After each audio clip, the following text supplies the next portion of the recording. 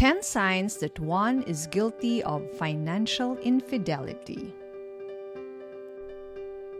Hi everyone, welcome to FQ Mom Podcast. This is Rose Fres Fausto, also known as FQ Mom. FQ stands for Financial Quotient, your ability to make sound decisions and actions with regard to your personal finances. In other words, it's the IQ and EQ of handling money. And because FQ is not just a standalone skill, but it's related to the many aspects of life, we will be talking about so much more than just money. Are you ready? Yep, that is our topic for today's podcast. It is financial infidelity. Ano ba yun? Financial infidelity is hiding financial information, financial transactions, and other important money matters from your spouse or any partner you are in a committed relationship with that involves handling of financial matters together. Okay? And you know what? I want to use the Tagalog words to underscore the impact of our topic for today. Ito ay isang pagtataksil. Pinansyal na pagtataksil. It might be a shock to some of you who are so used to having their quote-unquote own money, even if married. So, I think it's best to establish some premises here by answering 3 questions. 1. Did you sign a prenuptial agreement that exempts your marriage from being governed by the absolute community of property under the Philippine Constitution? Yeah.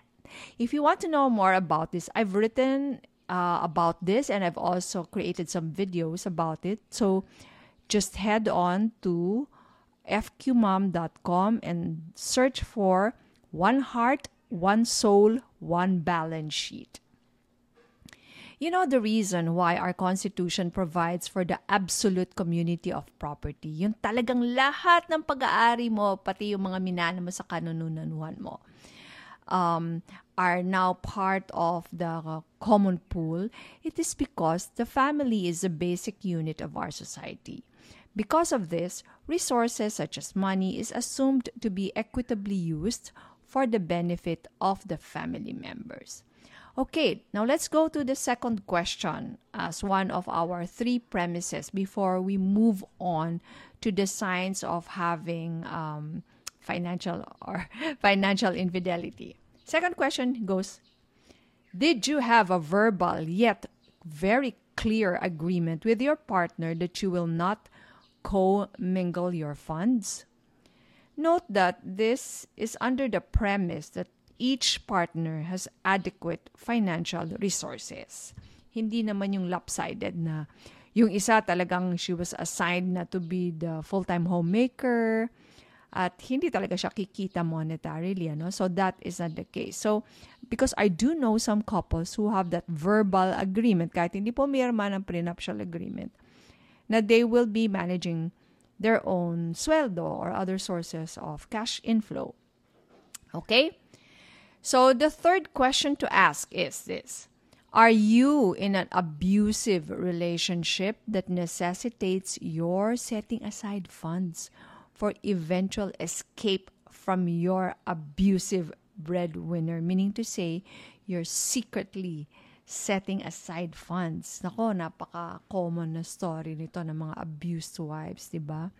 A wife who has no access to family earnings and adequate funds of her own, making herself endure abuse. So that's the common example. If you answered yes to any of our 3 questions, then non-disclosure of financial transactions, financial information, and other important financial matters will not form financial infidelity. Diba? So, yun yung parang pinaka-exemptions. Na pwede natin sabihin, hindi naman infidelity yun. However, if you answered no, so hindi ka naman pumirma ng prenuptial agreement, wala naman kayong agreement ng asawa nyo na kanya-kanyang funds kayo, and you're not naman in an abusive relationship na kailangan ka magtago-tago, then there should be full disclosure of money matters, di ba? So now let's go to the 10 signs. Here are the 10 signs that you may be guilty of financial infidelity, or in Tagalog, pinansyal na pagtataksil. Number 1, you hide your debts from your partner. O, secret utang. Meron ka ba nun? 2, you hide your excessive expenditures from your partner. Nako, I think I remember a scene from Crazy Rich Asians, diba? Yung tinatago niya yung mga shopping niya. Ang bibilis magtago ng mga helpers niya sa bahay kasi ayaw niya ipakita dun sa kanyang husband. Number 3, you lie about the use of family money. Bawa tatanungin ka ng asawa mo, uy, saan napunta yung ano? Ginamit ko sa ganyan-ganyan. But it's a lie. So that's also financial infidelity.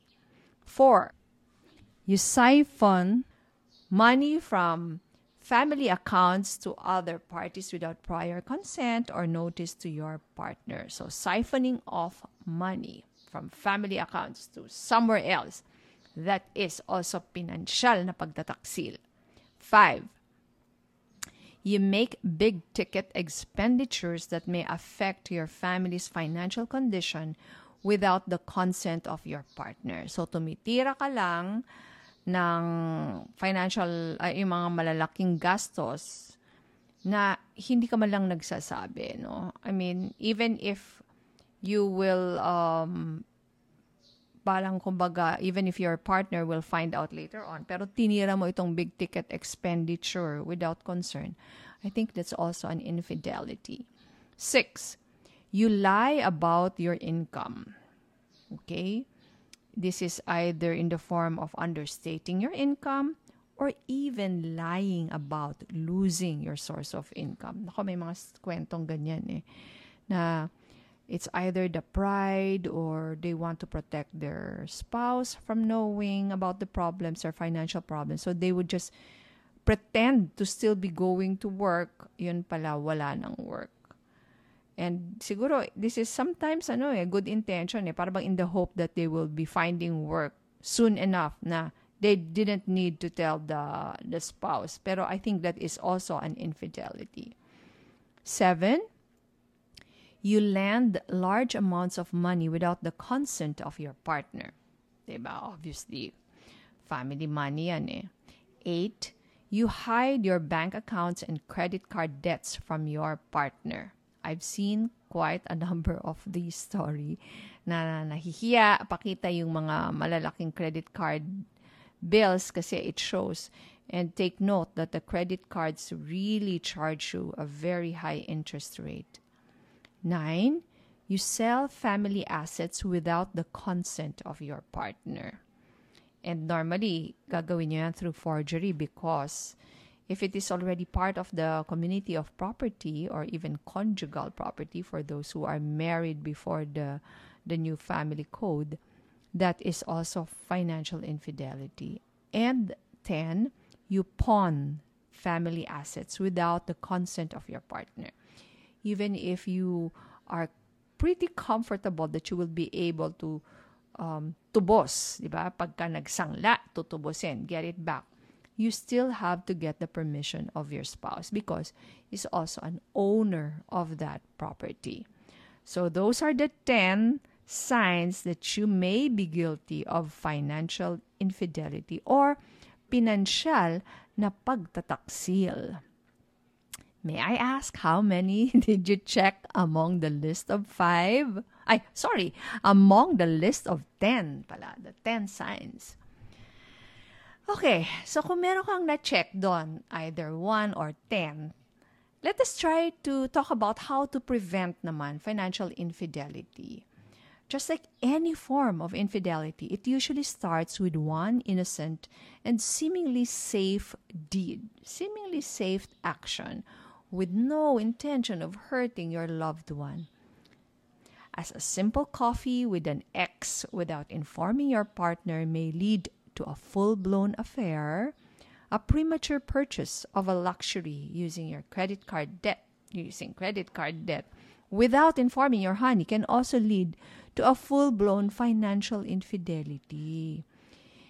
Kaya ingat-ingat lang po. Even the noble act of helping your relatives and friends through either outright giving of money or lending money without the consent or knowledge of your spouse may eventually result in a full-blown pinansyal na pagtataksil.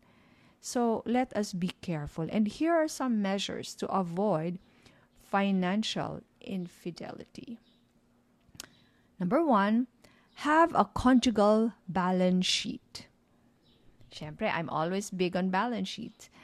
Diba? This is naman not that the very complicated nakaka-nosebleed na debit credit that really traumatized you in your accounting classes.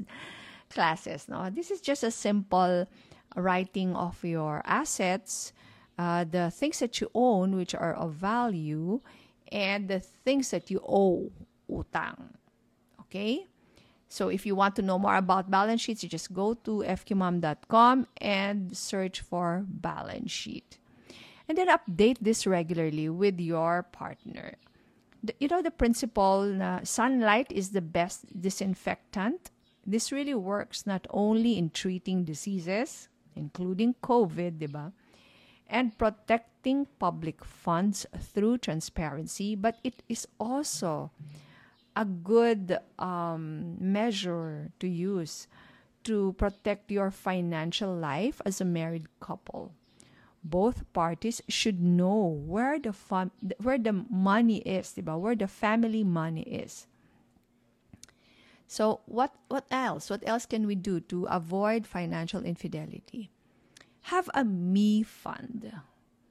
Most cases of non-disclosure of financial matters stem from the feeling of loss of autonomy in handling one's money. Parang you feel na nawawalan ka na ng control just because nag-asawa ka.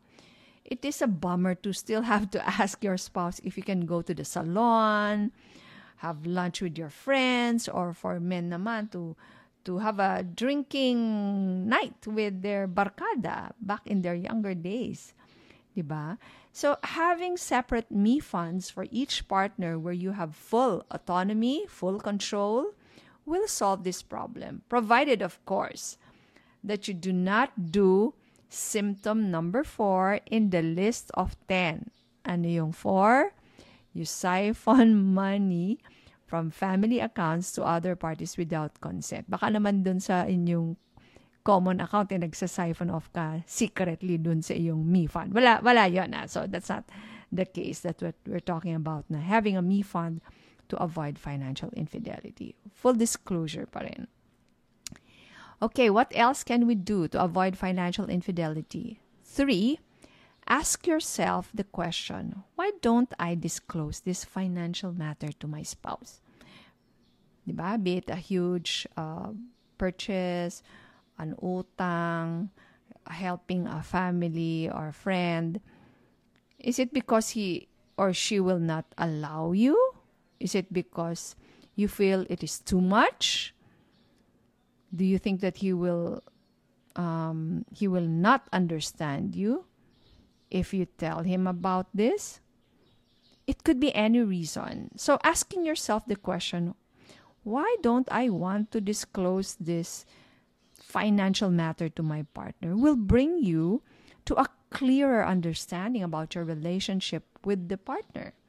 And it will allow you to address any issues that may be buried somewhere. So you can now attend to this issue. So it's also a blessing in disguise, di ba? Para ma-unearth na yung mga issues na nakabaon dyan. 4. Always be goal-centric when talking about how you spend, how you save, and invest. In talking about money in general, kasi nga it's a very sensitive and emotional topic. So instead of accusing your partner of being too magastos or making the wrong saving and investing decisions, it is always better to relate the conversation to your family goals and ask the question, honey, do you think we will be able to achieve our financial goals that we set if we go ahead with this spending or even investing, di ba? This way, there is no accusation but just healthy reminders. Goals nyo naman pareho yun, di ba? Okay, next. 5. Have healthy disclosures at the start of your relationship, even before getting married. Sana nga, before getting married. You know, someone who gets married without disclosing big debts is no different from someone who gets married without disclosing a previous marriage or even having a child. Why? Because previous spouses, children, and debts are all obligations, and your new spouse has the right to know all these as you become, yun nga, yung one and basic unit of society. So again, remember that, ha? Not disclosing big debts is similar to not disclosing that you have a child pala or you had a previous marriage pala, kasi mga obligasyon din to. Siguro kahit na wala ka ng obligation doon sa previous marriage mo, but sometimes they do have, di ba, yung mga alimony effect. But then a child, naku, living thing talaga yan, ano? Tutuloy-tuloy yung obligasyon mo dyan. Alright, let's go to the next. Number 6. Come clean. If you have committed any of the 10 items in the list of financial infidelity, it is better for you to come clean to your spouse and have a conversation about it. It is better than being caught, di ba? Mas okay na ikaw na yung nagsabi talaga, ikaw na yung nag-disclose, kaysa mahuli ka pa. Nako, nawawala yung patawaran pag ganyan because it's a deception. Ganyan. And the 7th, have shared financial values with your spouse. You can do this by first taking the FQ test. So, by the way, it is now available in both English and Tagalog. You can take the FQ test together and do the FQ exercises to discover your values, not just about money, but about life in general. As I say here on FQ Mom, talagang any talk about money has to be related to one's values. This is the best way to be on the same page and goal with your loved one, which consequently makes it easier for the two of you to avoid financial infidelity in your relationship. If you want to take the FQ test, just go to fqmom.com and click FQ test.